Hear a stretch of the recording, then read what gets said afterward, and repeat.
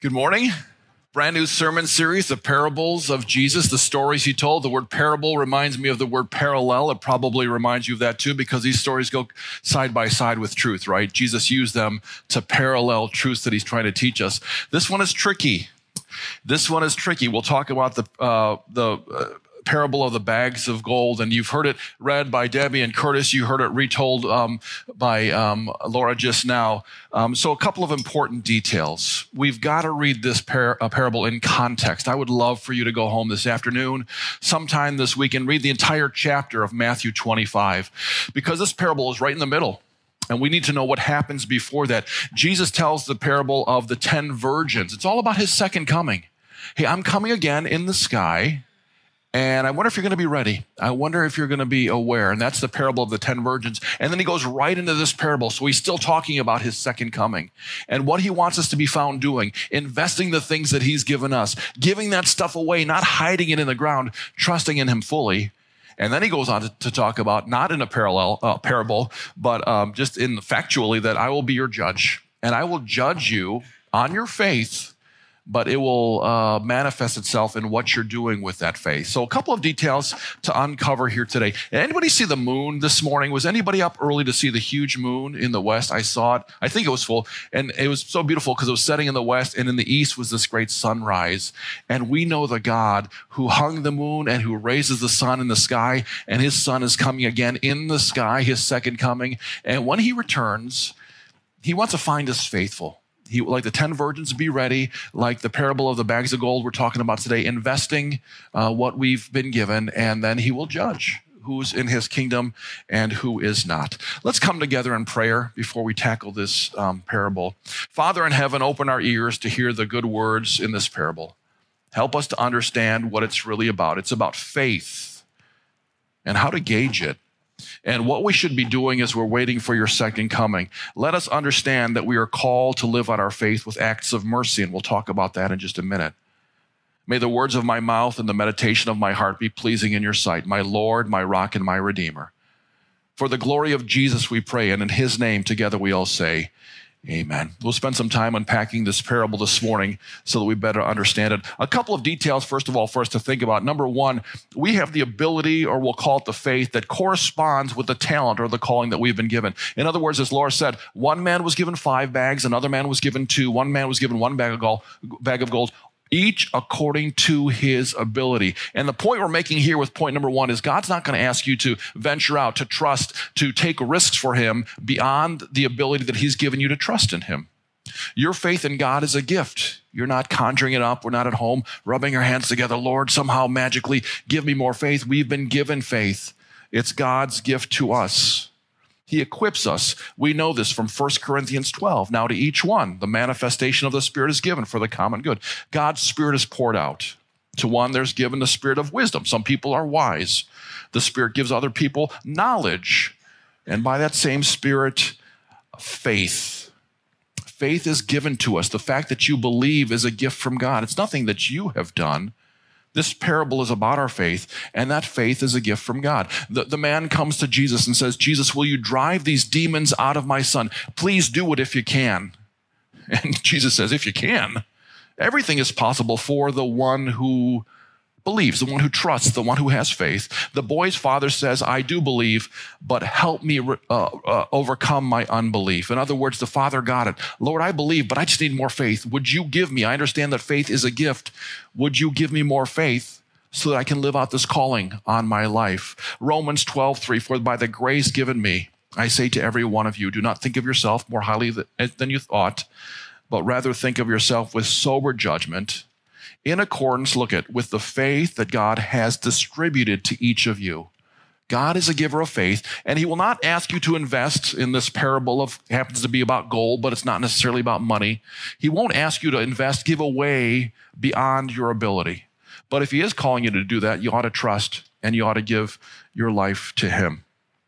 Well, point number two, how you handle your talents is directly related to what you believe about the master. And we're using this word talents, which literally means, it's a little confusing because in our biblical parable, it literally is a unit of money. It's a huge unit of money. It's about a year's wage.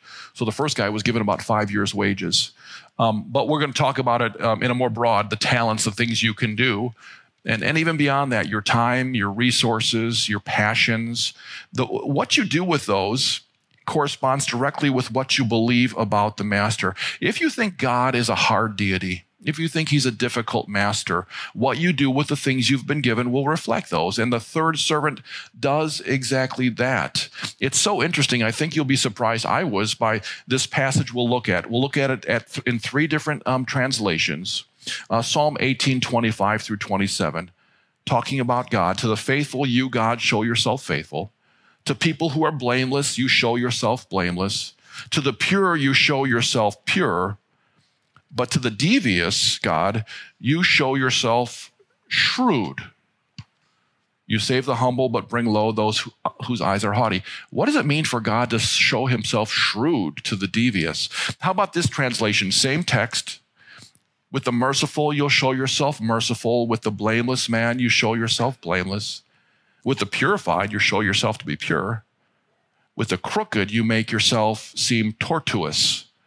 I didn't know what that word meant. I had to look it up. It means to twist and turn. To the crooked people, God shows himself as, I think, difficult to understand. He's twisting and he's turning. For you save humble people, but the haughty eyes you bring down. One more, this time from King James. How about this language? And with the froward, thou wilt shew thyself froward. I looked up froward too. That means difficult to deal with. So this third servant had a completely disrupted and really profane understanding of the master. He thought he was a hard man. He thought he was difficult. So God showed himself to be hard and difficult.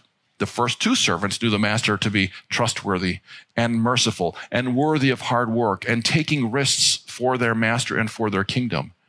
And how is it that we can know that this God is loving and gracious and merciful? If only there was some proof, and I say that sarcastically, the cross of Jesus Christ. Look to the cross and see if our God isn't merciful and loving and a giver of things that we don't deserve, a rescuer for us in our time of need as sinners, that Jesus didn't have to give up the perfection to come here to earth, but he did.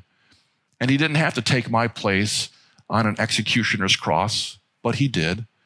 That he didn't have to take my sin off of me and put it on him and pay the price for it, but he did. Loving and gracious and merciful. And when we understand that about the master, when we trust him, we take the resources we've been given, whatever it is, money, time, intellect, passion, the things we think about, and we give it away. We invest it.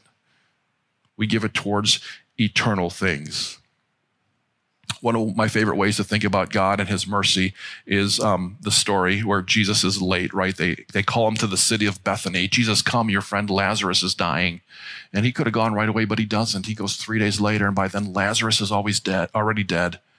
And Lazarus' sisters are kind of giving Jesus the business, Mary and Martha. If you would have come earlier, he'd be alive. Why didn't you do that? And Jesus says, I am the resurrection and the life. If you believe in me, though he die, he shall live. And everyone who lives and believes in me shall never die. And then I think the most important question that's ever been asked in the history of the universe, and I'm not saying that for effect or to get your attention, I truly believe it. Do you believe this? Do you believe that Jesus is the resurrection and the life, the one who came to rescue us? Because if you do, it'll change everything about what you do as we're waiting for Jesus to come again and how he will find us investing for him. So we're only halfway through the sermon time-wise, but we're already going to talk about the conclusion because it's so surprising. The first guy invests, he's rewarded. Well done, good and faithful servant. Welcome to my kingdom. Second guy, the same. The third guy was afraid.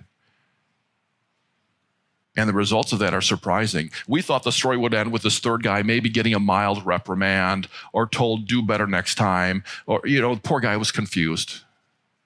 But the master calls him lazy, and then it gets worse. Then he calls him wicked, and then it gets even worse. Throw that worthless servant outside into the darkness where there will be weeping and gnashing of teeth.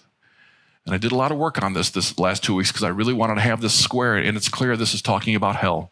There's no other way to look. If Jesus comes back and finds us not living our life for him, not investing, he's going to say, be away from me. You will have nothing to do with my kingdom. And that's a harsh reality. But let me be clear on this. It has everything to do with what he believed about the master. The fact that the third servant was thrown out, you can have nothing to do with me. It has everything to do with what he believed about the master.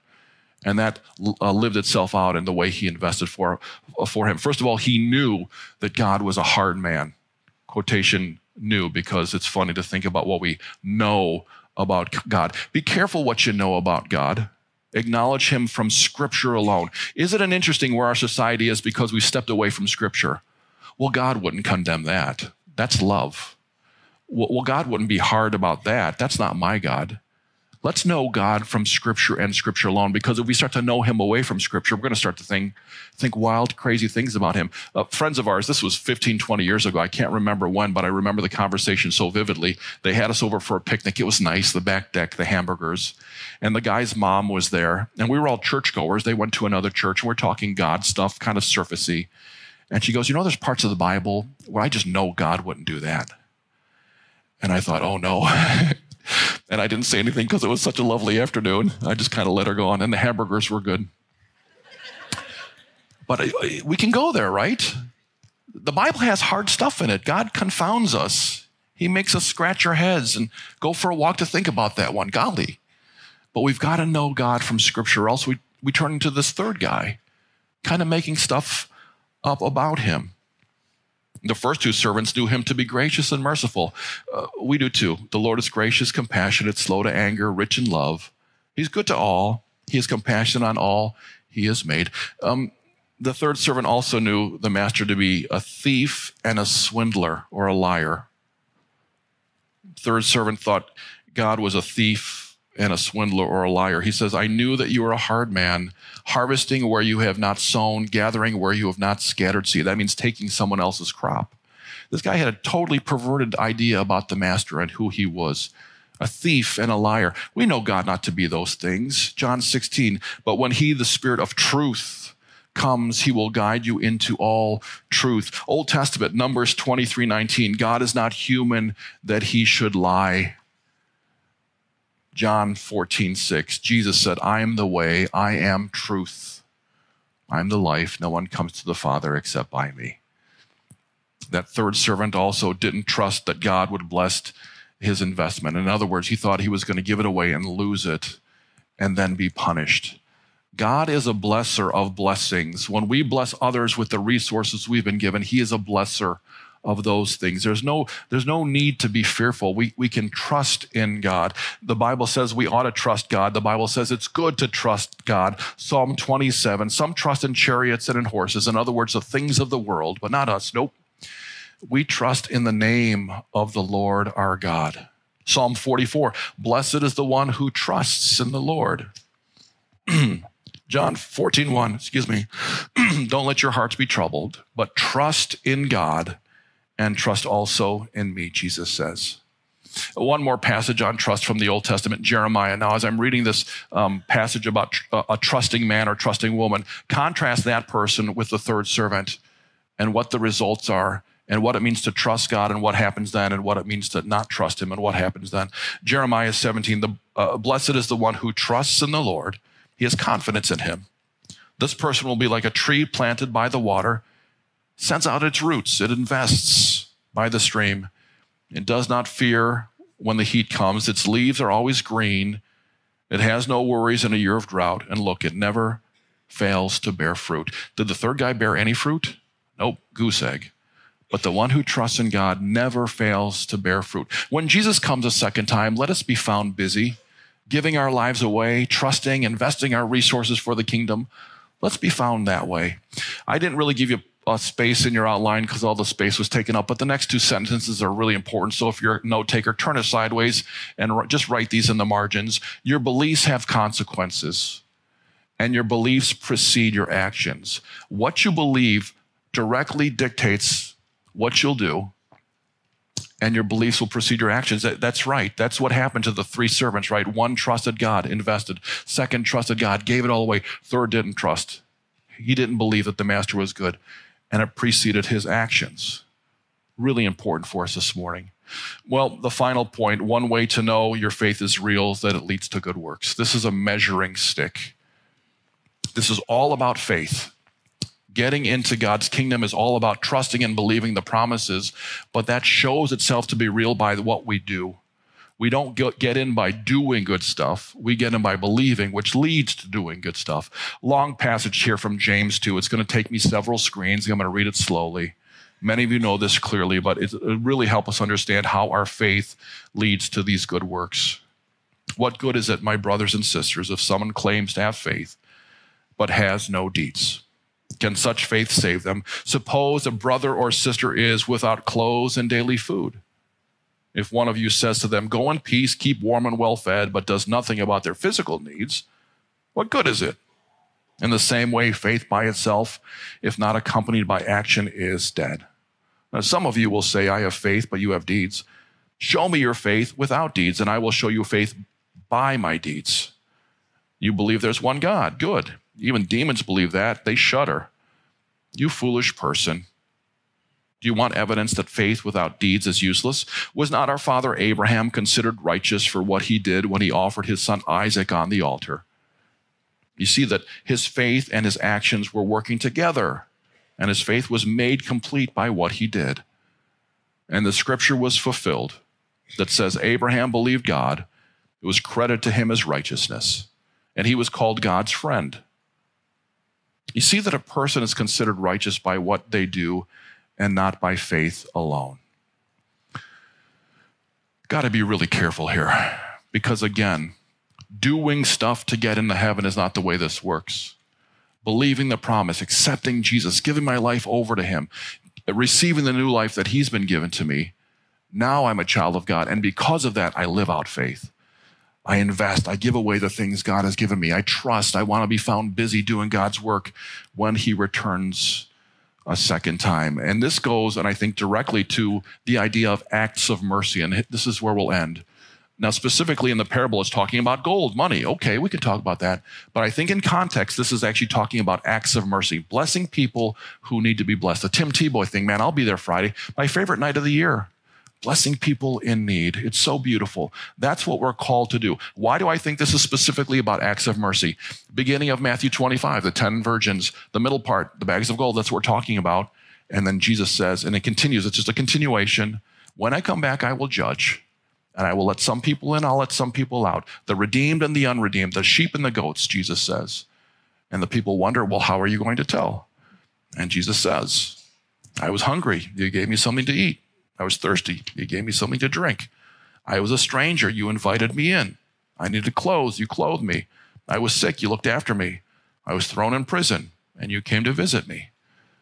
And then they all say, when did we do that for you, Jesus? And he says, whenever you did it for one of the least of these, you did it for me. So quick recap of what this is all about. Jesus is coming again. We ought to be prepared. Parable of the 10 virgins. Second part, the parable of the bags of gold, what we're talking about today. Let's be busy giving it away, investing it, trusting. He's a good and gracious and loving God. He's only giving us to our ability. He's not asking us to go beyond that. And thirdly, he will judge us and our faith by what we've been doing while we've been on this earth. Let us be found faithful. When he comes again on that glorious day, the clouds are rolled back like a scroll, right? The Bible says the trumpet will sound and there Jesus will be. Let's be busy giving it away. Let's be busy with the work of God, investing the resources that he's been giving to us. Some next steps for you to think about. These are at the bottom of your outline. Do you know God like the first two servants? Loving, merciful, quick to forgive, slow to punish. If that isn't a God you know, look to his scripture and let it lead you to the cross and decide for yourself whether this God is loving and gracious and merciful. Number two, are you investing this faith that you've been given? You've been given a certain amount of faith. Have you been investing it? Lord, I'll just give it away. I'll trust. I know you'll refill it. I want to be found faithful.